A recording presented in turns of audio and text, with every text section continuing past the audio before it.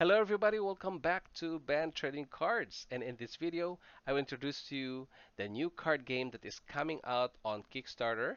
And this is World Breakers Advent of the Khanate. And I also interviewed the creator to answer our questions regarding the Kickstarter and the product itself. Okay, so I would like to introduce to you the creator, Eli David Amir. How are you, Eli? I'm doing great. Thank you for Yeah, having me here. Yeah, because we have a new. This is a new game, right? Yeah, the Kickstarter is going to be on March 1st. So this is as new as they get. That's good. Okay, because I have a couple of questions here that I want to ask you, and this will give value to my listeners, viewers, and they. Some people are wanting to support a game, but they want to know more about the background of the creator, the community, something like that. So I have a couple of questions. So I started playing cards with a trading. It's not like a trading card game, but it's like an airplane, like F-14, F-16, some all the airplanes last time, Concorde, and then it has like a stats in it. And when you play, you compare the stats, and then whoever is the biggest or the strongest airplane, that it will go to the discard pile. And for you, how did you start like playing this kinds of game, like a trading card game? The cursor on my end was first Dungeons and Dragons, and that's when I was 6 year old. The red box was Hmm. translated to Hebrew. I'm from Israel, so the red box with the dragon on top. I Hmm. got it when I was 6, and I was hooked. I played the hell out of that one. And then around the time when I turned 11, Magic the Gathering was imported to Israel. I think it was revised edition. Hmm. So I tend to believe that, like many others of my age group, the first exposure to trading card games was Magic the Gathering. That was definitely not the last, though. Over the years, I collected and played Middle Earth, the Wizards, the Star Trek collectible card game, the Star Wars collectible card game, the Game of not Game of Thrones, Wheel of Time, Hmm. and the Age of Empires, Middle Earth, Babylon 5, Wow. Shadowrun, Vampire, and I'm probably missing some of the small ones. So over the years, I must have dabbled in at least 15 different card games. Hmm. So do you attend tournaments as well? Certainly, I was a regular tournament goer when I was playing Magic the Gathering, Hmm. and then Magic Online was released, and I loved it. I loved it way too much. At one point, I spent literally all of my money on Magic Online drafts, Hmm. and that's when I quit Magic. So um, you realized you spent a lot. yes, my then girlfriend, now wife, actually had to cover all of our bills for 2 months because I had no money. Oh, Ben. Yes. And then about 10 years ago, Fantasy Flight Game rebooted Netrunner. So Netrunner is a sister game to Magic the Gathering. It was designed by Richard Garfield. It Oh, was nice. released under the same umbrella of Deckmaster, Hmm. and they rebooted it in 2012, and I loved it. So I played in Netrunner tournaments. I organized Netrunner tournaments. I organized in New York City. I organized the Netrunner Originals several times, and I also traveled for tournaments. So in 2014, I won the Canadian National Championship for Netrunner, and Wow. over the years, I attended 3 different Worlds tournaments and a bunch of others. So I am definitely on the competitive side Hmm. of the spectrum. So you're in the player side. How about collecting cards? So I'm proud to say that I actually started selling some of my old Magic cards, and I think I sold about a dozen of them so far Hmm. for $2,000, which was nice. Oh, wow. So Okay. nothing huge, but Yep. a few dual lands and some older cards, Yep. which was nice. I also sold some Netrunner stuff, so I like collecting, but I also like selling cards because Mm.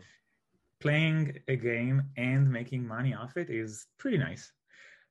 So I sold some Netrunner cards, and I also collected. So for Netrunner, every event had alternate art cards that were issued for that event.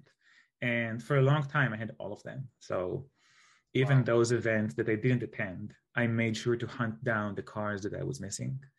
I had a pretty cool Pokemon collection, which is probably totally out of date by now, because this was back in, oh my gosh, that's the early 2000s or so. That's still organized in binders in my parents' house back in Israel. So I had a pretty nice collection of that. And for the Middle Earth card game, I have a playset of the first 3 expansions, the Wizards, Dragons, and the third one as well, and a near playset of the rest of the game. So there is of these like white boxes tucked around the house with different card games in them. Good labels on it. Wow. Yes. I can relate to you that I started like collecting just one card, and then I said, okay, I'm gonna buy the box, and now it's a lot. Yes. Yeah, you will never know that you have so many that it covers all over your room. Yes. So I won't even guess how many different cards I have over the different games. Magic is still probably king with the most of them, but I probably have somewhere between 50 and 80,000 cards across the different games. Wow. Yeah. Many of them are here in the US. Some of them are still in my parents' house in Israel. It's also many different games, right? It's not just Magic the Gathering. So Babylon 5, for example, I was a huge player of Babylon 5 card game, which was pretty cool because the game was designed for multiplayer. So out of the box, it was designed for 4 players. It's based on an old science fiction television show that had 4 different races, humans and 3 others. So in the B5 CCG, it's meant for 4 players, and every player plays a different race. And the game is symmetric, but the races have different strategies. So the Minbari are all about diplomacy, and the Narn are all about like brute force. So that was a great game, and I have, I think, 12 boxes just of that particular game. So, playing with these kinds of games, when did you start thinking about like, hey, I can make this my own? You know, what brought you to creating a game like Worldbreaker? I've been dreaming of making a game since I was a kid. So if I dig through old computers, I'm going to find more and more spreadsheets. I'm a big spreadsheet person. More and more spreadsheets with prototypes and rules and cards lists and so on. So it's always been an idea at the back of my mind. And I mentioned I was a big fan of Netrunner. A few years ago, Fantasy Flight Game lost the license for Netrunner. So I started working on my own reboot of the game with some ideas I had. But then a group of players actually formed a volunteer committee that is holding the game alive. So even though Netrunner is not supported by any company, this group of players kept the game going. They're releasing new cards. They're called Nisei, and they're doing a great job at it. So I didn't feel the need to reboot Netrunner anymore. They're doing it. They're doing a really good job. So instead, I started thinking about, let's do something from scratch. Let's take the things I love about games, the things I love about Magic and Middle Earth and Babylon 5 and Netrunner and so on, and design my own game out of them. Oh, so you're pulling all the best that you can get from those games and then create your own inspirations, right? Yes. A friend has accused me when I was playing the first few prototypes, I was playtesting with a friend, and he accused me of stealing the best mechanic out of every game out there. So it's funny because by now the Worldbreakers Discord has about 150 people, Yep. And every other day, someone comes up and say, "Oh, this is like Legend of the Five Rings," or Mm. "This is like Doomtown," or "This is Yeah. like Ashes Reborn." Like, yeah, I sort of stole from everyone. Yeah, it makes sense. Don't reinvent the wheel, It's there. Just get the best of it. Yeah. Right. So how did you come up with the name World Breakers? So thematically, the idea for the game came from an anti-hegemonic perspective. The idea was that I want to go to a place where there is no one central power that controls everything. Mm-hmm. And looking at our world for centuries, that was Europe, and it was the Western world in general that was pretty much in control, that dictated world affairs, that subjugated other people, that Mm-hmm. traded, and so on. Yep.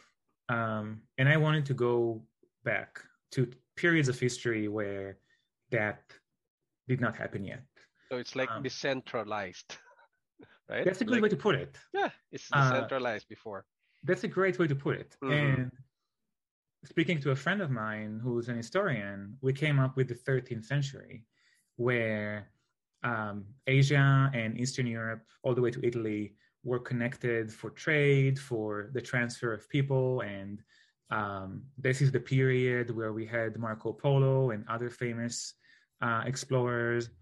Mm-hmm. And you would look at artifacts from that period, and you would see that they had artisans from Persia using gold from Asia and using fabrics from Italy to create some new pieces of art. Mm-hmm. But there was no central power controlling everyone. So that was the starting point for the theme. And then the question was, how can we make an alternate history out of it? How can we explain why the history of Worldbreakers did not go the same way that our history did? And this is where the idea of Mythium came to pass. And Mythium is a fantastical substance in the world of Worldbreakers, Mm-hmm. and people that use it, they find that their abilities are amplified. So the person behind you, if you move a bit to the right, her name is Cthulhu, Mm-hmm. and she's the one who's Yeah, riding the horse right behind you. Yep, thank right you. there. And she's based on a historical figure. She's a bona fide Mongolian warrior princess. And in the world of Worldbreakers, she's using Mythium to amplify her leadership abilities and unite the Mongol people. Okay. And then we needed to find a name for these people that use Mythium. And after some bouncing around and thinking, we came up with Worldbreakers. One, it sounded cool and impactful. Yep. It sounded like they are really moving from our history to their own history. So that was one part of it. And another part, and this is going to be a bit cynical, but Google search, it looks like nobody has done it yet, Mm-hmm. while a bunch of other common combinations were. So it was in this nice intersection where it explains what is going on. Like the history as we know it has been altered by these people. And it's something that is open and we can put it out there as our own invention. Okay. So that means you are putting the world history into like a bit of fantasy, right? Yes. And creating your own currency, which is Mythium, right? Yeah, Yeah. that's a great way to put it. Mm-hmm. So there will be, I assume that there will be lots of leaders. Like, what are those leaders aside from I've seen Kukutlun and then Marco Polo. I just seen two, and what are those other leaders? Yeah, so in the game of Worldbreakers, you have your deck of 30 cards, Mm-hmm.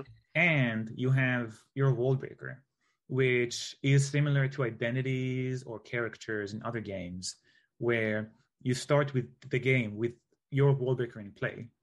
And the Worldbreaker has a special ability. And not only that, the Worldbreaker influences your deck building in two ways. The first way, it provides you with a given resource that is unique to that Worldbreaker. And Mm-hmm. two, it gives you access to 3 specific cards called signature cards that only that Worldbreaker could have. So you point out that there's 2 of them. There's Cthulhu and Marco Polo, both of Mm-hmm. which are based on historical characters. The third one is called Ruknadin Kurshach. And for those of you who played Assassin's Creed, the video game, Kurshach was the leader of the Order of Assassins back in the day. And the fourth faction is called the Muhandasat, which is Persian for engineers, and in particular, women engineers. This is a fictional faction. It didn't exist. There's no historical parallels. It's a group of women who are building a utopian society in the mountains of Persia. So Wallbreaker is going to be released with these 4 Wallbreaker cards. And we already have plans for a bunch more. So as the game expands, there's going to be more and more of them. And when you build your deck, you're going to have that flexibility, and you can choose the one that fits your playstyle the best. So that means the lore itself is the world history, right? And then you will add a little bit of fantasy on that lore. Do you have like a storyline on how they had a clash or the lore itself? Do you have it? Yeah, certainly. And you pointed out that the starting point is our world history. Okay. And then we envision how things would change given the presence of Mithium. And the story follows Cthulhun. She's the protagonist. And she's using Mithium to reunite all the Mongol hordes. So in our history, Genghis Khan passed away, and his empire, the Mongol Empire, was broken down into 4 different nations. Cthulhun is walking in her great-grandparents' footsteps, and she's reuniting them again with the goal of finishing the Great Khan's conquests. So she wants to get this huge army, march over Europe, finish what Genghis Khan started. In parallel to that, there's other factions that are in play. Notably, there's Marco Polo. In our history, Marco Polo is a Venetian trader, and he's known for his exploration, for the book he wrote. But first and foremost, he was a merchant. He went to Asia in order to trade. And he wants to get back to Europe. He wants to warn Italy that the Mongol hordes are coming and that they should prepare. Along the way, he picked up some artifacts which are not exactly his, but let's just say that certain people wouldn't trade for what he wanted, so he sort of took it. So on one hand, he wants to go back to Italy and warn them. On the other, he's not pure of heart, so to speak. He's still a merchant. He still wants to make money out of all of this. That's the starting point for the story. And the rest of it is told in 2 different ways. One of them, there is 16 spotlight cards in the game, and their flavor text, if you read it in order, tells you what's going on, what's the plot. A second way to experience the story, Wallbreakers is going to come with a campaign mode. So in addition to playing this as a 2-player game, you could play it as a solo game. The solo game is going to have 10 chapters, and every chapter is going to progress the story. So there is going to be a story for the game, and those players that like theme, it's swimming in it. So it's like I've played different digital games, which is like StarCraft, Warcraft. They have this campaign game where you go through a series of stories, and you learn how to play the game as well. So yeah, exactly. Nice. And Hearthstone has something similar. Hearthstone. Every once in a while, Hearthstone has an adventure mode where there's this story. In Hearthstone, the story is usually pretty goofy. In Wallbreakers is a bit more serious. It's a bit more hardcore alternate history. But yeah, it's the same idea where you go through the campaign, you learn the game, you learn the mechanics. There's this progression where you build your deck during the campaign. So as you play the campaign, you draft cards the same way you would versus a human opponent. And you learn more about the lore and the theme. So now you have this existing Worldbreakers. Now you will be expanding in the next 5 years. And do you have like do you have in mind like expansion sets of this, like different countries or places that you will add leaders on it? So can you tell us more about the timeline of that? Yeah, certainly. The game was actually designed with double the number of cards that we're going to release in the initial release. Mm-hmm. We decided to cut it in half just to make the Kickstarter campaign more manageable. But there's already an expansion that's been designed and is now under development. And on top of that, there's 2 additional expansions that have been designed and are waiting for playtesting. So that's already 2 years. We're planning on 2 expansions a year. That's already 2 years. There's a roadmap for 5 years that includes some ideas for mechanics, but also for the story. And the idea is that we're starting in Central Western Asia, and we're going to travel west until we get to the Levant, and then we're going to break south into Africa. So that's the idea for the story right now. We also have plans for organized play.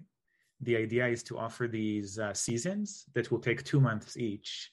And if your local gaming store would like to get involved, they'll be able to order a kit. And that kit is going to have some unique prizes, which are season exclusive. And you can play in the seasonal event, you can win these prizes. And also every season is going to have its own set of rules.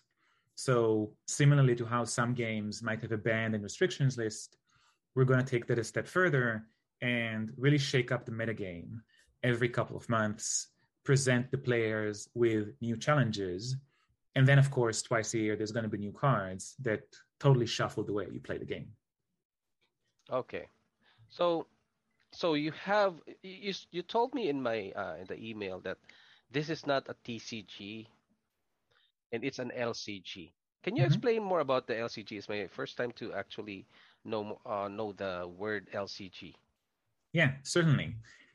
So as I mentioned before, I sort of wasted all of my money on Magic Online a few years ago, and I've been careful about collectible card games since. I still love them. Full disclosure, I played Hearthstone, I played Magic Arena, I dabbled in Flesh and Blood, so I've been playing many of these different games. For my game, I've chosen a different model, which is called a living card game. That's the name that Fantasy Flight has chosen, so I'm thinking of it more as a board game, card game, different ways to think about it. The idea is that when you buy the game box, you get all of the cards that you need to play. So there's no booster packs, and there's no rares and mythics and so on. If your sole purpose is to play the game, if all you want is the game pieces, you can just buy the box and you're going to have everything. And the game box is going to come with different pre-constructed decks, and you can play constructed, and you can even draft. So the box is going to come with rules for drafting World Breakers. Then, if you do want to collect, there's going to be other outlets for that. And one notable example are these seasonal events that I mentioned, where there's going to be time-limited cards that will be available through your friendly local gaming store. And you can go to the store, you can participate in these events, and you're going to get these exclusive cards that are going to have the same gameplay functionality, but are going to have different arts, are going to have different treatments, and so on. So similarly to how Magic the Gathering has, Counterspell. Counterspell is an iconic card. You can get it for 15 cents, but there's versions of Counterspell that sell for $50 or $100 or $200, depending on when it was printed and how it was handed out and how you can get it. That's going to be a similar model. If your focus is on the gameplay, you can get all the cards for cheap. If you want to collect, then there's going to be different outlets where you can get these exclusive cards. Okay, so it's like for the TCG is we have the theme deck, we have the booster boxes. So it's like this game is like a theme decks because it's ready to play, right? It's there and it's one set, like two decks that you can play instantly, right? Yes. And then you're taking away the booster boxes that is random pick of the cards. So you're taking it away and put it in a different packaging or whatever, like what you said, LGS promos, something like that, right? Right. And a good example is the Kickstarter campaign itself. the Kickstarter campaign are going to have 4 exclusive oversized wall breaker cards. Oh. So the wall breaker cards are typically the same size as a play card. Mm-hmm. But the Kickstarter campaign is going to have an oversized version of each one of these wall breakers. And the only way you can get them is by pledging to the Kickstarter campaign. We have no plans to offer them once the campaign is gone. So these are going to be Kickstarter exclusive. And similarly, we have different plans throughout the game's life, what kind of exclusive cards we can offer that will be available to certain situations, certain events, and so on. And this is where the value can come from, because these are going to be limited and exclusive. Okay. So aside from like being as an LCG, what is the how is World Breaker different from other card games? So a big difference is the game itself. And at this point, I've play tested World Breakers with dozens of players that come from Magic the Gathering, that come from Flesh and Blood, that even a handful of players that come from Pokemon. And they all sit down, I explain the rules in about 5 minutes, super simple rules. And I mentioned that I've been accused of stealing the best mechanic. And they all say, oh, I know how to play this. And then they start playing, and then they get crushed. And then they're saying, oh, actually, I have no idea how to play this. Okay. Wall Breakers is designed around a very quick alternation of turns. So if you've played Legend of Runeterra, you might be familiar with the mechanic. Every player takes an action, which is very small, very basic, and then their opponent gets to respond, and you go back and forth. So unlike other games where the interactions come from instants like Magic, from the ability to interrupt your opponent's turn and say, wait, in Wall Breakers, you don't have that option. You cannot interrupt what they're doing. You have to wait for your turn, but your turn is going to be in 5 seconds. So it always goes back and forth. And that means that timing and sequencing are very important. You want to do something, you want to develop your board, but if you develop your board, you're not attacking your opponent's board. So it's a question of, should I focus on my opponent? Should I focus on myself? What is my opponent going to do? And so on. And this leads to a very dense gameplay. So the game is divided into rounds. Every round, you have 4 actions that you can take.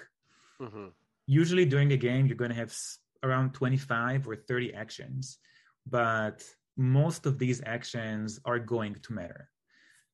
So gameplay is very tense, and it's critical that you read your opponent, that you know, that you guess well what they're going to do, and that you balance this need to be active and proactive. Okay, in a while we're gonna show them the tabletop simulator, and we're gonna show them the parts of the board, the cards, and how to a little bit of gameplay on. You will show it to us.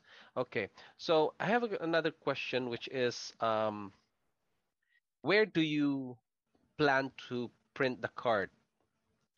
Because you're in USA, maybe other TCGs are printing it in somewhere in China, some in Canada, and some in US. Where do you plan to print it? Right now, we're speaking to 2 manufacturers in China. The first one is called Longpack, and the second one is called Panda GM. And both of them are very established board game manufacturers. So this is the kind of project that they print on a regular basis. Oh, okay. And did you start printing the samples already? Do you have in your hands now? So I did print prototypes. Actually, this is the 4th batch of prototypes that just arrived in the mail today. The first 2 batches were for playtesting and for looking at the design, making sure the design is accessible and that players get how the cards look. And then the 3rd batch was for reviewers, and all of these were shipped. So this is the 4th batch of the prototype. that we've printed, and it's going to be shipped to more reviewers tomorrow. So yeah, we did play with the physical cards. Most of the playtesting was done online, just because it's much easier to iterate Yes. when you go online. But Right. it was really important to do physical playtesting Yes. because of questions of accessibility. There are certain elements like moving tokens around that it's hard to know if they're going to translate well to the physical realm. So we've done a fair amount of real world playtesting as well. Okay. So you're doing the playtesting now until the Kickstarter, right? Because what if you have a card that you need to replace? Do you have are you planning for banned cards or reserve list, something like that, like MTG? So first of all, we're going to keep playtesting until the very last second. So Ah, even during the campaign, yeah. we're going to keep playtesting. And up until the second the files are going to be shipped to the manufacturer, we're going to keep playtesting, which is awesome for you, the viewer. If you want Mm-hmm. to get involved, we have a Discord channel, and Wall Breakers is available on Tabletopia and Tabletop Simulator for free. And if you go over the change logs, you would see that many of the changes come from players. If you want to impact the game, if you want to influence the game's development, just come to the Discord, play some games, make your Mm-hmm. recommendations, and there's a fair chance they're going to end up in the file.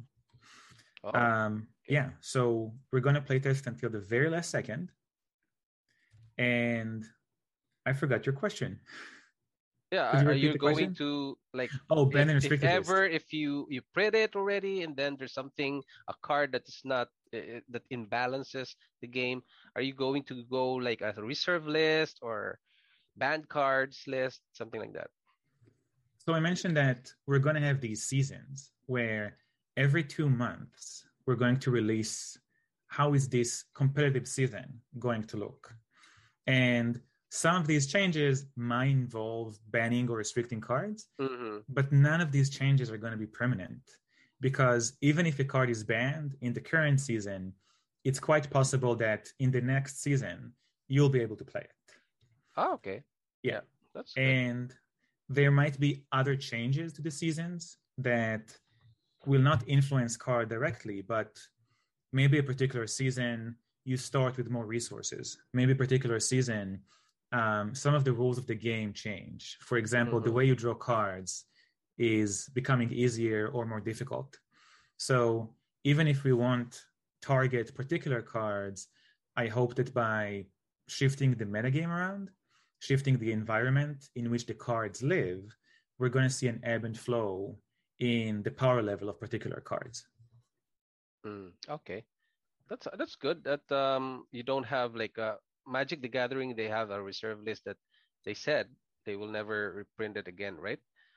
So for you is if ever for a certain tournament that card is banned just for the certain tournament. Okay, that is good. Yeah. And And sorry for go ahead. interrupting you. It's really important for me that those players that just want to play the game Mm-hmm. can play the game. Um, in my mind, there's three stakeholders in collectible card games. Mm-hmm. There's the players, there's the collectors, and there's the speculators. Uh, And Wallbreakers is heavily biased towards the first two.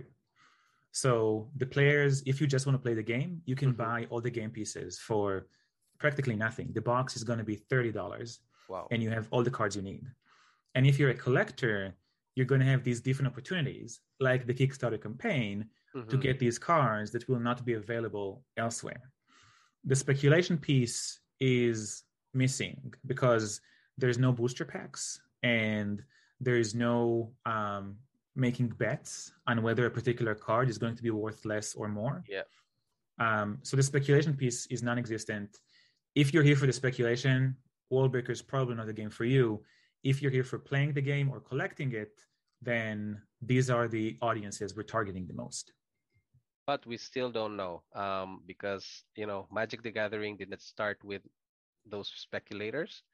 and it went to this collecting category that they start collecting the alpha. You know, we Yeah. still don't know what happens next, right? Yeah, that's a great point. Yeah. For example, I mentioned that some cards will be available for a limited time. We're going to print a certain amount of them. I hope we're going to print the right amount, but it is entirely possible we'll print too little, not on purpose, just by mistake. Even established companies like Wizards of the Coast underprint particular products. Yeah. So, you're right. There's always room for speculation. Yeah, that leads to my second question, my Yeah, go next ahead. question, because you have now going to have a Kickstarter on March 1, Mm-hmm. and then how do you package your product and the Kickstarter? What do you mean? Like what are the packaging? Like is it in a form of the one that you've said that it's a box that you can play everything, Yes. or you still have like another box which is for the accessories? So please tell us more about the packaging on the Kickstarter. Sure. So the game is just going to come in a box, and that's going to have all the cards and all the components. Mm-hmm. The campaign is also going to have add-ons. So if you want to go beyond the game itself, we're going to have accessories, and we're going to have 2 playmats, which are going to be campaign exclusive. And we're going to have a deck box, which is going to be campaign exclusive. And we're going to have a card doubler. And the card doubler just gives you a second copy of particular cards. Mm-hmm. So if you want to play a 4-player draft, you can buy the box and the card doubler, and that's going to unlock a 4-player draft for you. So there are going to be different accessories that you can choose to get. Mm-hmm. And if you want to speculate on these, by all means, go ahead. All of them are going to be campaign exclusive. So we have no plans to offer them outside of the campaign. Nice. And are all cards have the letter K on it? Like the Kickstarter green letter K? The cards themselves are not going to have that, Mm-hmm. but we are going to have additions. And nice. so we're not going to use the actual Kickstarter logo, but at the bottom of the card, where it has the copyright and the artist credits, it's going to say AOTK, which is Advent of the Khanate, the name of the first set, and it's going to say it's the Kickstarter edition. Oh, okay. So not the logo, just the word Kickstarter. Yeah. So it's going to be indicated that this is the Kickstarter version of the cards. Mm-hmm. And then I assume it will run for a month, right? March 1. And then when is the release time? That's a great question. We're promising a 1-year delivery. Okay. And the game is fully designed. So the rules are done.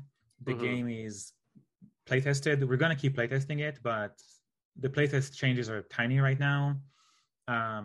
Everything, the art is done. So we have all of the illustrations. They've been already commissioned and delivered by the artists. So everything is done. If this was 2018, I would offer delivery in 4 months, because we just need to ship it off to the printer and send it across the world. Yep. Sadly, this is not 2018. So I think that the prudent thing to do is to put a 1-year delivery promise on it. I truly hope that we can get it to backers earlier than that. The most optimistic projections we have right now are 6 months, but stuff happens, especially nowadays. There could be backlogs, there could be new strains of COVID, there can be a million and one things. So we took that buffer. Okay. So again, the official promise is 1-year delivery. I truly hope we can deliver it beforehand.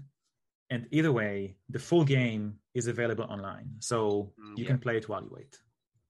Okay, that's good. So if ever there's like an early, if they can make it earlier, so you can deliver it earlier, right? Yeah. As soon as the campaign is done, as soon as Kickstarter transfers the funds to us, we're going to ship everything to the printer and start printing. Yep. From that moment on, it's all up to powers that are outside of our control, like freights and shipping and ports, unloading ships, moving them to trains. The trains need to get to their shipping fulfillment centers, and so on. And on my end, I'm doing everything in my power to de-risk this as much as possible. So when you go to other campaigns, the campaign is done, and then the creators are saying, okay, we're going to start playtesting, or we now have the money, we're going to commission the art. We're not going to do all that because it's already done. The game is done, the art is done, the box is done, the design is done, everything is done. We just need to finish the campaign, print, and fulfill.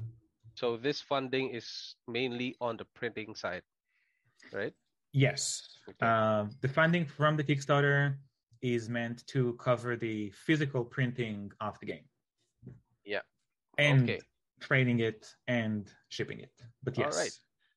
I gotta put the link of the Kickstarter here if you have already so that they can follow it. Okay. And then and then after the Kickstarter, what is the next expansion set? Can you tell us the name of the next expansion set? Yeah. Yeah. So the next expansion is going to be called the Khanate Eternal.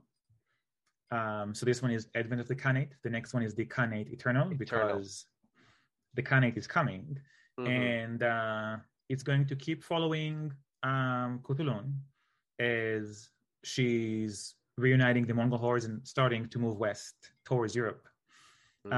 There's going to be 2 other threads to the story that are going to tell you more about Mythium and about its effect on people that use it, which I hope is going to be quite interesting. The first expansion is also going to introduce a whole new guild. So Worldbreakers has 4 different guilds, which are similar to the colors in Magic the Gathering or Pokemon. So the first expansion is going to introduce the 5th one, and it's also going to introduce a whole new set of Worldbreakers. So it's going to more than double the Worldbreakers that are available to players. Okay, so there's quite a few plans in the cards. Go ahead. Go ahead. Speaking of the guilds, can you put a card from Marco Polo's guild to Cthulhu? Yeah, certainly.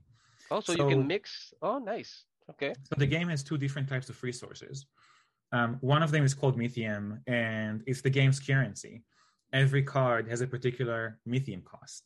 The second resource is called Standing, and that signifies the clout that you have with the different guilds.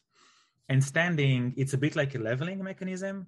When you gain Standing with a particular guild, it unlocks all the cards of that guild, but you don't spend the Standing to play the card. So one way to think about it is that, let's say you're playing Magic the Gathering and you play a mountain. Now you can play any red card you want without wasting that mountain. So it's similar in Worldbreakers in that regard. And even though Cthulhu starts with the Earth Guild and with Earth Standing, over the game, she can gain Standing with other guilds. So if you want your deck to have 2 or 3 different guilds, you can definitely do that. Then it's up to you as the deck builder to start playing and optimizing and finding the right mix of cards and the right mix of resources. So the resource system is definitely there for you to experiment with. It's not as rigid as some other games like Pokemon. You can play any card you want. It's just about shuffling your Standing in a way that gives you the resources you need. So it's like the Standing is unlocking for the cards that have those requirements, so you can play it, right? Exactly. But you don't have to pay for that card, right? Yes, that's correct. Okay. You still pay the Mythium. The Mythium is like a joker resource. But once you unlock the card with the Standing requirement, you do not spend the Standing. It's like a level up of your whole clan or of your whole guild. Oh, I got it now. Yes, exactly. All right. So, and in playtesting, I would say, so when the game ships, you're going to have it by default, you're going to have 4 pre-constructed decks. Each of these precons is going to be just one guild. And when we playtest Draft and when we playtest Constructed, it's quite clear that going with just one guild is probably not going to cut it. You want to have at least 2 guilds in your deck, and you want to see how you mix the cards from these guilds. Yeah. Are they equal in count, or do you have a primary guild or a secondary guild? And maybe you want a couple of cards from a third guild that it's going to be a bit more difficult for you to play them because you're going to spend your standing on other stuff. But yeah, there's some interesting decisions to be made, even as early as deck construction. And then when you play the game, there's a lot of questions around resource management that you need to address. Okay. So, so with regards to another, after the Kickstarter, I am just looking at the timeline here because after the Kickstarter, you have the next expansion set, which is the Eternal. And then do you plan to have like a tournament for TTS? That is a great question. I didn't actually think about that. Yeah, to keep a community going, while waiting for your release. That's a fantastic idea. Yeah. I'm gonna look into the details, and I think that we're gonna execute on that. And one of the cool things is we can start offering rewards, even for any virtual tournament that we do, and that's part of the plan. And looking at, I mentioned Netrunner, I mentioned Nisei, this player-run organization, and they've been running their world championship online. So when the game was still in print by the mother company, by Fantasy Flight, the World Championship was in the US. And you would go there and you would have players from Europe, you would have players from the UK, you would have players from Australia, but they would be the minority.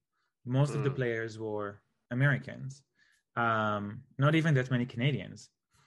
And one of the cool things about running a virtual tournament is that suddenly you have representation from these places that typically don't send their players to the US. It's just expensive and time consuming. And we can offer rewards for these tournaments as well. So if we have a tournament specific card that we offer as a reward, shipping 2 or 3 cards to Australia is not a big deal. But if the person who wins the tournament is from New Zealand or from Africa, from South Africa, let's say, we can send them their rewards. That's a great idea. I'm going to follow up on that. And when the campaign is done, I think we're going to have some virtual events to celebrate the completion of the campaign. Thank you for that. Yeah, and you have the price right there in your box right beside you. The price. Oh, you think so? Yeah. Yeah. I mean, collectors are, they like sample cards right now. Trading card games, man. If you have the first ever cards, that is the coolest that you can get. So yeah, I've actually been keeping these things for myself, but if one of these days players want them, I'm just gonna sell them and give the money to charity or something, because that would be awesome. Make it like the price of the tournament. Yeah, that will be. That's cool. A great idea. Yes. Okay. Yeah. So let's go to the organization. So your organization structure right now is you, and do you have any other under your umbrella? Yeah, so I'm the only person working on Worldbreakers full-time. So I've been full-time on the game for almost a year now. This is all I've been doing. But there's a huge team involved. There's 14 different artists that have been drawing the illustrations. And 3 of them, Agustin Castro in, in Argentina, Emilio Rodriguez in Spain, and Chinzu in Mongolia, they've drawn about 3/4 of the art. And the rest of the art comes from 11 other artists, which are all over the world. We have a graphics designer who is US-based. He's a game developer himself, and he's been working on the card designs, the box design, and so on. We have Jamie Perconti, who is our rules manager. They're based in Boston, and they've been the rules manager for Netrunner for quite a while now. So Jamie is brilliant when it comes to building rules and making them accessible. And we also have a big team of cultural advisors. So we had 3 different advisors for the Mongolian culture. One of them is Bella Baira, who is a former Miss World Mongolia and a cultural representative from Mongolia for several years now. Another one, his name is Batbileg. He's a professor of costume design in State University of Ulaanbaatar. So he's a Mongolian artist who's been reproducing traditional means for creating costumes. And he's been involved with the graphics design of the Mongol people. We had an advisor under representation of Indian people. There is a particular martial artist called Kalari Payet, which is in World Breakers, and we had an advisor for that. We had an advisor for representation of trans people. We had an advisor for representation of people with disabilities. So many different people that contributed to these aspects of the game and making sure that we're as accurate and as constructive as possible when portraying these people. And we had a bunch of playtesters, a whole bunch of playtesters that were involved. And I'm definitely, I must be forgetting someone. We had Mike, who's been an animator. So the cinematic trailer is going to come out in 2 weeks. Wow. And nice.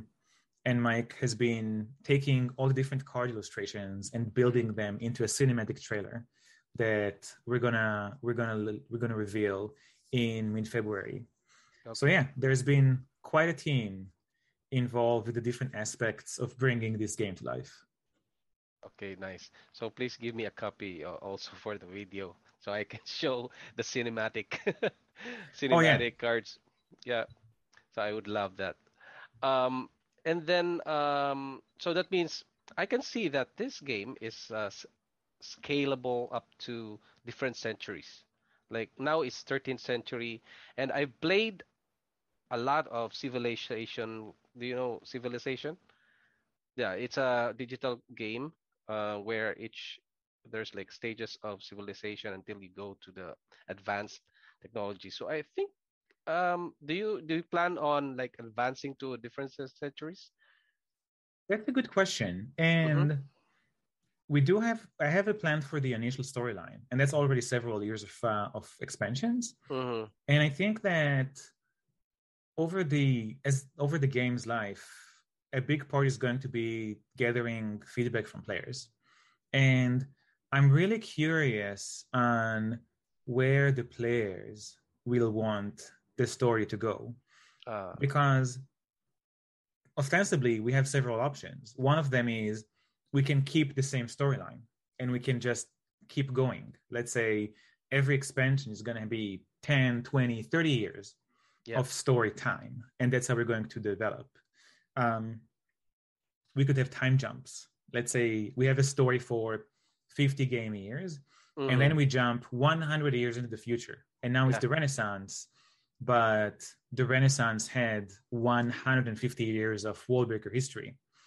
And a third option is just to go somewhere else. Let's say that we tell the story of the Mongol people in Kutulun and what they're going to do.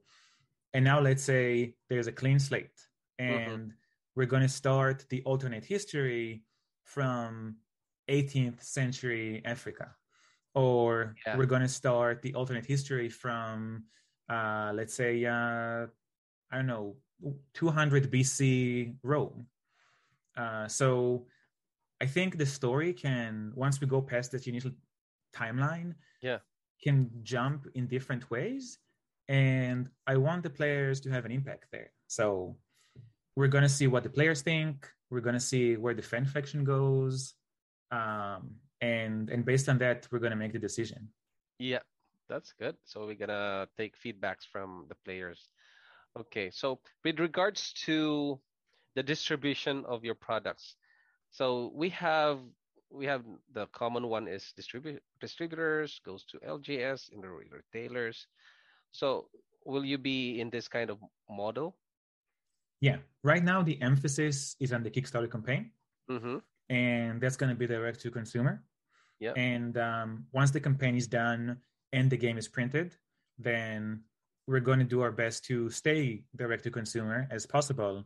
But in my mind, the way to secure the longevity of the game is through the community. And Yep. I think that there's a limit to how far the online community of a physical game can go. Even with online play and all that, at the end of the game, it's a box. It exists outside of the internet. And to build community, you have to work with local game stores. That's where people hear their news. That's where players congregate.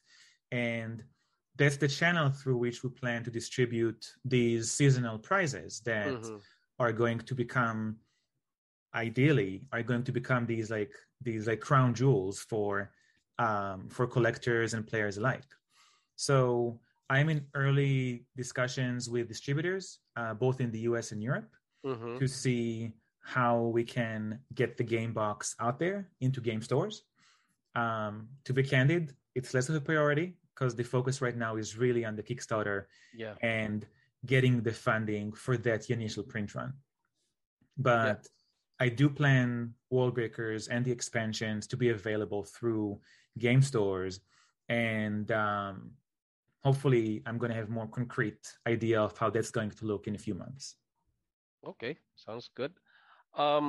Speaking of, you said LGS, you get news from the LGS when you go there, you know. We now in this century we have content creators. So content creators are helping, sharing all the information to the subscribers, to everyone online. So would it be possible for a content creator to become a retailer of your product? That's a really interesting idea, and I think it's worth exploring. I didn't think about it until now. There are referral programs, right? Where, let's say you're selling a particular product through Amazon, you could provide a content creator with a code, and anyone who buys the product using their code is gonna give them some percent of the sale. Correct. I like the idea of making content creators distributors themselves in a way. I think that's really cool. In general, one of the big things I've been doing with World Breakers is to approach as many content creators as possible. And in my mind, no content creator is too small or too big. If you're spending some of your time to put a video out there, then I think that's magnificent. And, you know, I've been on Twitch streams for creators that have 20, 30 subscribers. And I don't care. This person sits there, you know, 2-3 times a week, putting themselves out there in front of 20, 30 subscribers.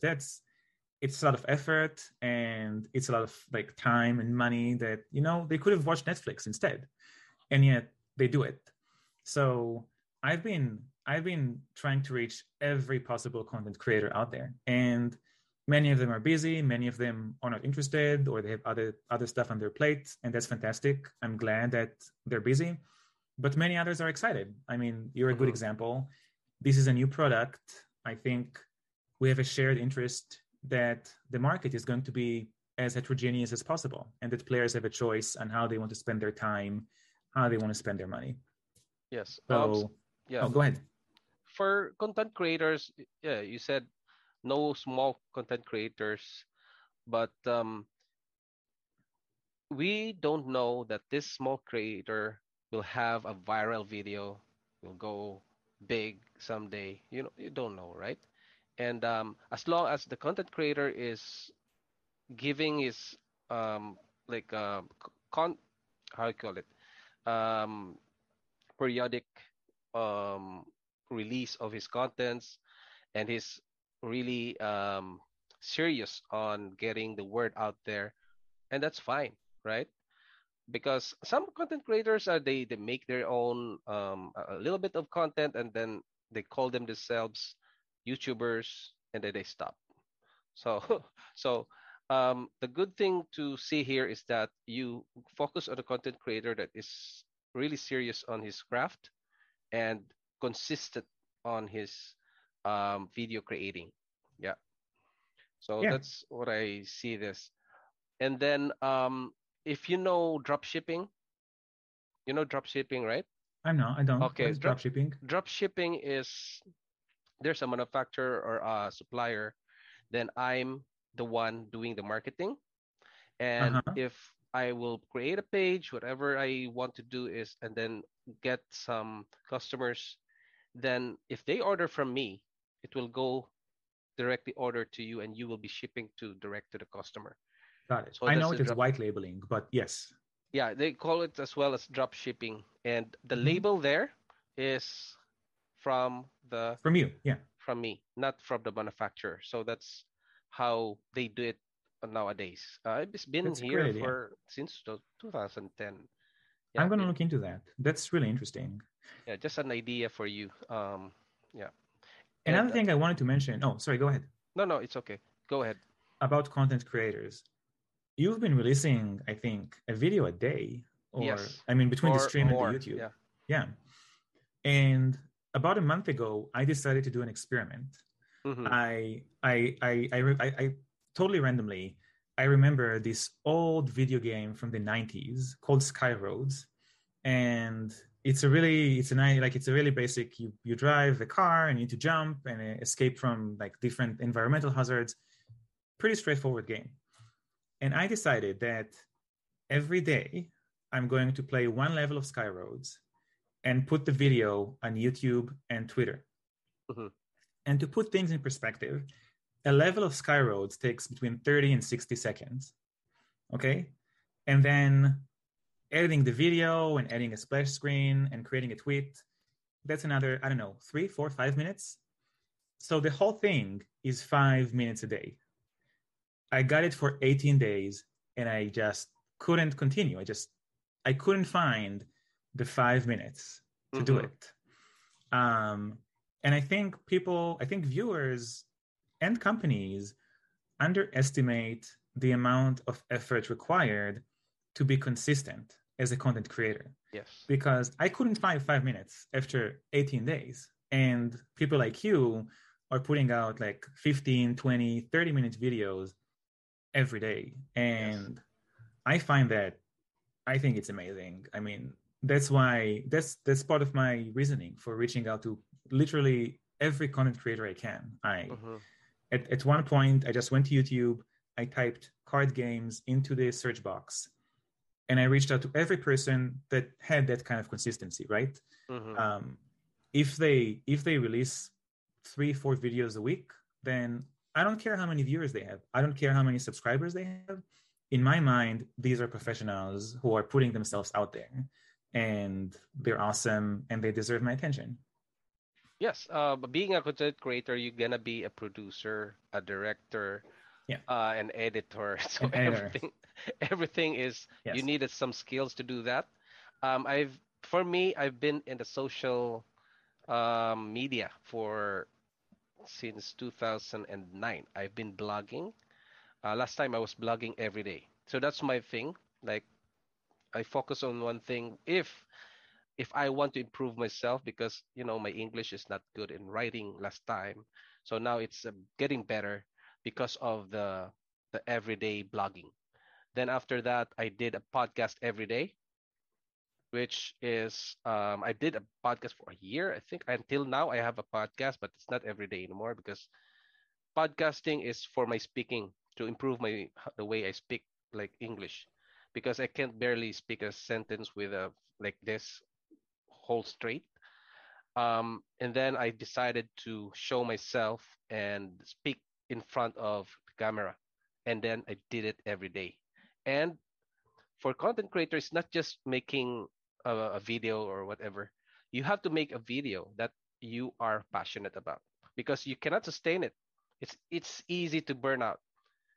But for me, I love cards. I really love cards since high school.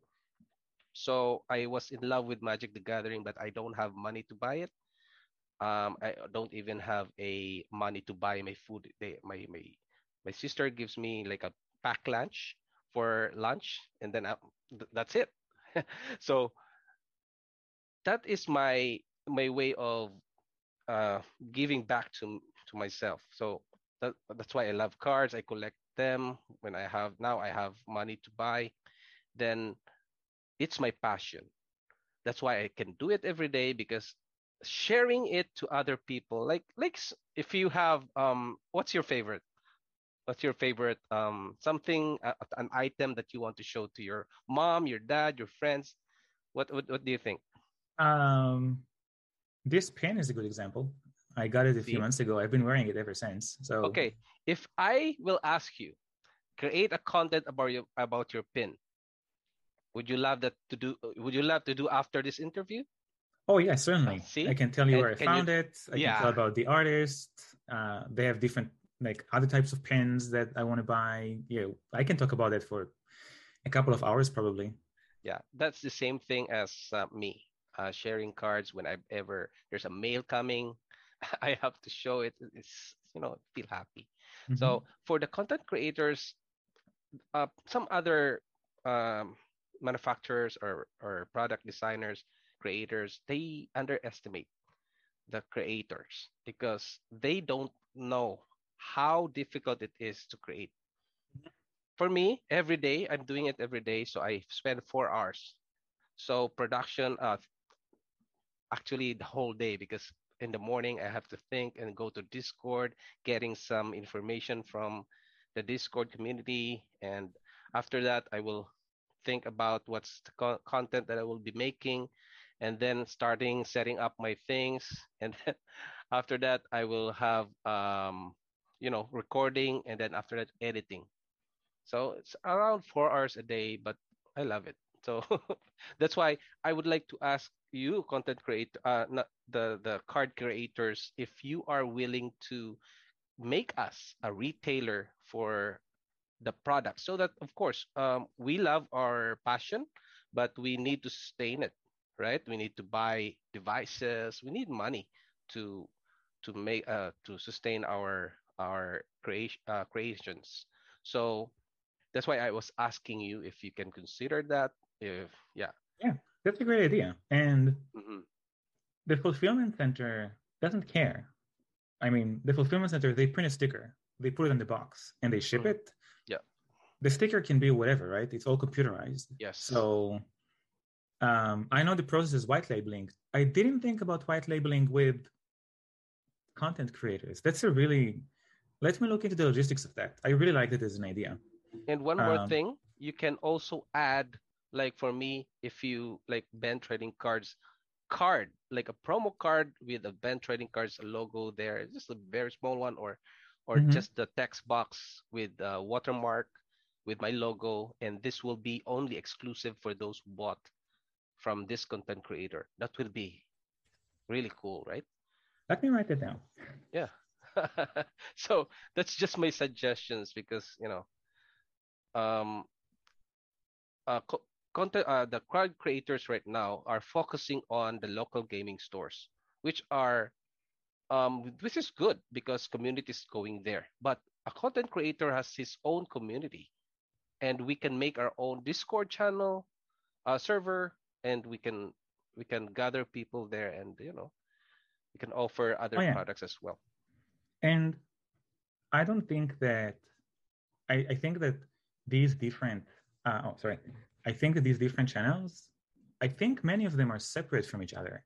I think that those people that go to the local gaming store and buy their games there might not be the same people that listen to your channel or Yeah. any other channel for that matter. I think that it's different audiences and they have different personalities and they want different things.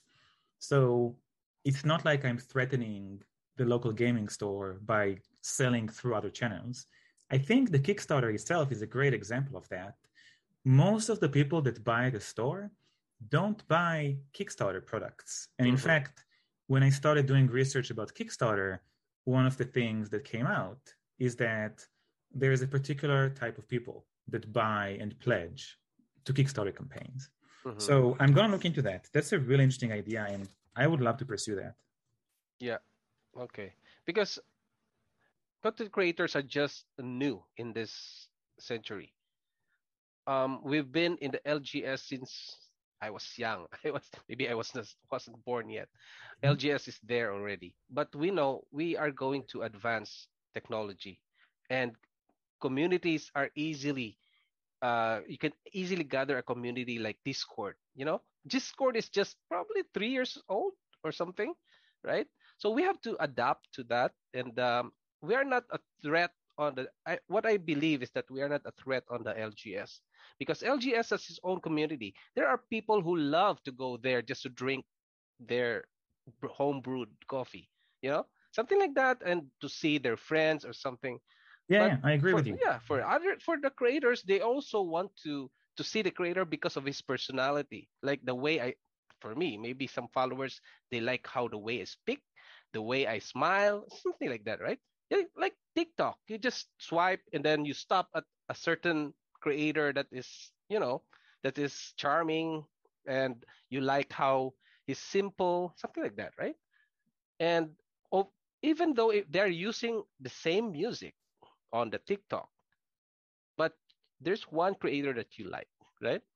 So it's just similar. We are not a threat of any other stores here. We are not a threat of Walmart. We are not a threat of LGS. We have our own community. So that's what I want some creators to consider. That's a great idea. I'll think about it, and I'll Yeah. see what's the logistics behind it. Yeah. Okay. So now you have, speaking of the community, you have Discord, which is 134 members that I've seen right now. And aside from Discord, what are other communities you have? So before I forget, I'll remind the viewers that the campaign is coming on March 1st. And if you want to be reminded on the campaign launch, and if you want to keep getting updates, so I keep sending new art, I keep sending news about the game, you can subscribe to the mailing list. So I'll give you the links for the mailing list and for the Kickstarter campaign. The biggest community we have right now is on Discord. It's working very well for us. Lots of players looking for games, talking about the game, balancing discussions, a lot of balancing discussions. There's also a smaller Twitter community. So if you're on Twitter, you can join us there. But really, the Discord is where it's at, especially if you want to get involved with the game, if you want to influence the design. We still have this window of 2 months before the campaign ends. And again, we're still playtesting. So if you want to make an impact, just join the Discord and come play some games. How about Instagram, TikTok, Facebook groups? Do you have those? We don't have those. We focused mostly on Discord. That and seems Twitter. to be and Twitter. Discord seems to be the community of the day, at least in gaming circles. All right. So maybe we can take another video so that you can show us a little bit, a very short description on the cards and how to play it. Okay? So we're gonna change our view right now. Yeah. So welcome to World Breakers. And this is the same module you can play on Tabletop Simulator right now. There's also a module on Tabletopia, which is entirely free, no installation needed. It's all web-based. And what we're seeing here are, first of all, the Wallbreaker cards I mentioned. So for example, this is the Cthulhu Wallbreaker card, and she belongs to the Earth Guild. So when you start the game, you're going to get an Earth standing, and she gives you a special ability. Whenever you attack, one of your followers gains a strength bonus. And the purpose of the game is to be the first to reach 10 power. So we have these power tokens, and the first player to get 10 of them wins the game. There's 2 ways to gain power. The first one is by playing location cards. And these cards are in your deck. You're going to draw them, you're going to play them, and they have these different stages. So Solomon's Throne has 3 stages, 1, 2, and 3. During the game, you can trigger them to gain their ability. In this case, you're going to gain 2 power, 2 power, and 1 power. The second way to gain power is by playing followers. So your deck is going to have different followers in it. I'm just going to play 2 of them as an example. And over the game, you're going to play these followers, and you can use them to attack your opponent. Every follower that goes through is going to net you 1 power. So in a way, there's 2 different paths to victory. You can either build locations and develop them, or you can play followers and attack your opponent. I mentioned before that there's two types of resources. The first one is called Mythium, and is these crystals that you can see over here.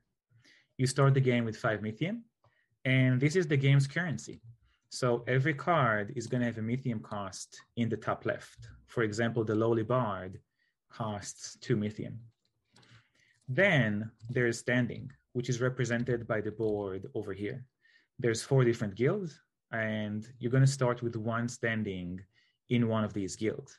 So Cthulhu starts with an Earth standing. Marco Polo starts with a Stars standing. And cards are going to have a standing requirement in the top left. So for example, Caleria Adept requires 1 Earth standing. That's the icon in the top left. While the Compassionate Ascetic, she requires 2 Earth standing. Again, the same icons in the top left. And the 10,000 Ride, they require 3 standing. So these are the resources. And let's talk about gameplay. So the game is organized into rounds. And every round, you can take 4 actions. But you're going to alternate. So in this example, Marco Polo takes an action. Then it's your turn. You take an action. Then it's Marco Polo again until we take 4 actions. During an action, during a turn, you can take 1 action, and you can see the different actions you can take on this card over here, this reminder cards. So for example, you can gain 1 Mythium. You can draw a card, you can gain a standing, and you can play cards from your hand. And all of these, they're going to take all of your turn. So if you choose to take 1 Mythium, that's it, you're done. Marco Polo can do his thing now. There's 3 different types of cards in your deck. And one type of card are events. These are one-time effects. You play them, you resolve them, you're done. So a Gratuitous Gift, for example, allows you to play a follower card with a discount. The second type of cards are followers. So here is an example. The Earth Guild Executor is one follower. He costs 2 Mythium to play, and he has 2 strength and 2 health. These are the icons at the bottom of the card. They come into play during combat. The third type of card are the locations I mentioned before. And when you play them, you put them on your board and you load them up with stage counters, 1 for each one of the stages. So the Humble Underpass has 2 different stages, and you load it up with 2 counters when you play it. After you play a location, it doesn't do anything. It just sits there until you take the develop action. And when you do, you remove the top counter and you resolve the ability. So the Humble Underpass, the top ability is you gain 2 Mythium and you gain 1 power.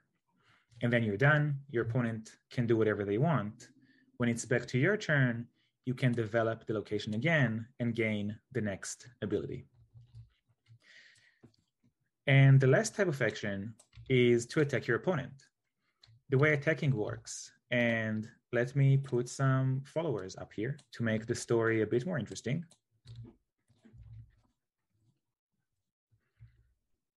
So let's say that we have these followers and that Marco Polo has these 2 followers. So the way attacking works, first of all, let's say it's my turn and I want to attack. I'm going to take my attacking followers, I'm going to exhaust them and move them forward. Now, the defending player can choose how they want to block, and they do it 1 at a time.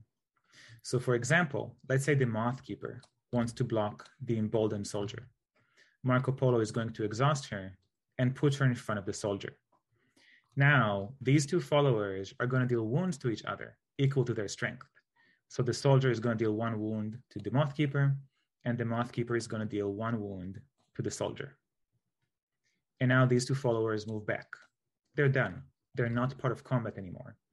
So remember, you block 1 at a time, you block an attacker once, and that attacker is done. It's not in combat anymore. You can't block it again. Here's another example. Let's say the Caravan Guard wants to block the Earth Guild Executor. So they're going to deal 2 wounds to each other. And now, if a follower has at least as many wounds as health, they're defeated. They go to the discard pile. So the Earth Guild Executor has 2 wounds, which means that I'm going to send them to the discard pile. The Caravan Guard are still around and they move back.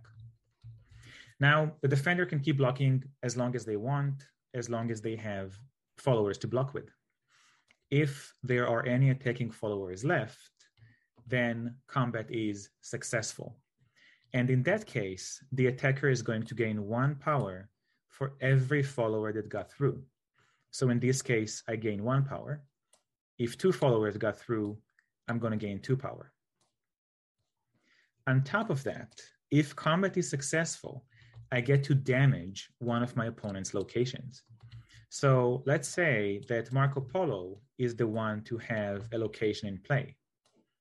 And I'm going to load it up. If combat is successful, I can damage this location and remove the top stage counter. So Polo is effectively losing this top ability. They cannot use this card to gain 2 Mythium and 1 power. That is gone. And that is how combat is resolved. So we're going to keep taking our turns one at a time. When we're done, there's going to be a rally phase. And during the rally phase, a few things happen. First of all, we check for victory. So at this stage, if a player has at least 10 power and more power than the other player, they win the game. If there's a tie, the game is not over. We're going to keep playing. And notice that victory is only checked in this step. So if Marco Polo reaches 10 power here, or if Cthulhu reaches 10 power here, the game is not over. The other player could still catch up. After checking for victory, we're going to ready our followers.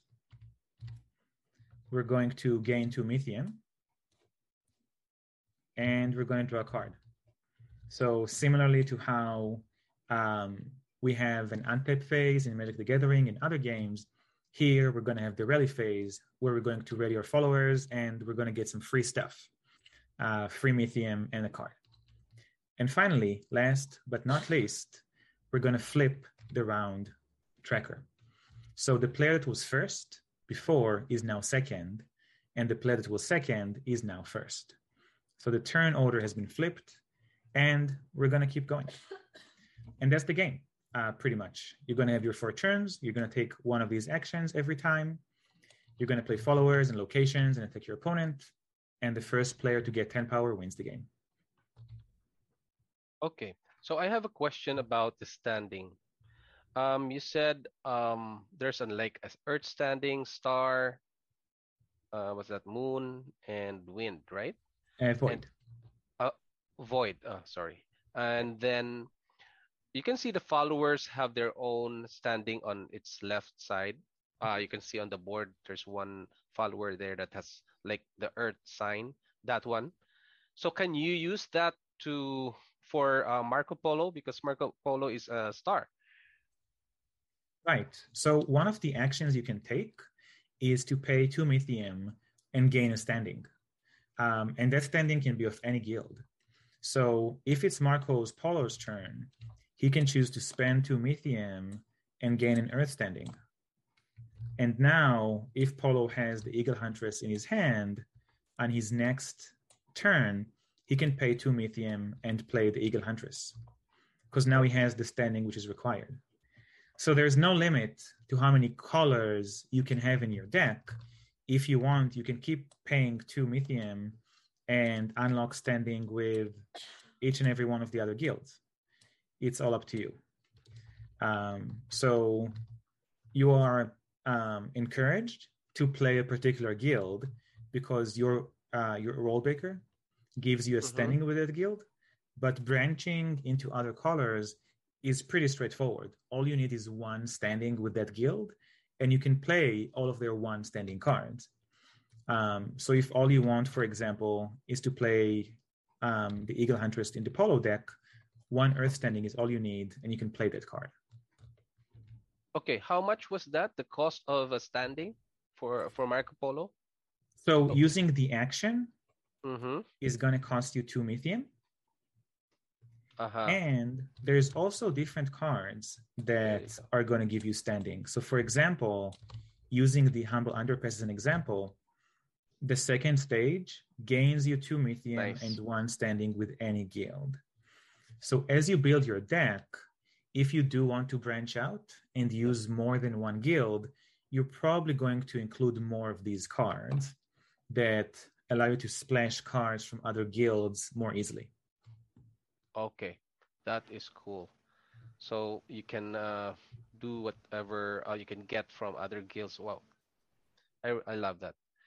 Right. Okay. So I guess they can also go to your YouTube channel that you have some gameplays there, and you can send me the links. I can put in on my description on this video Yep. so they can watch that.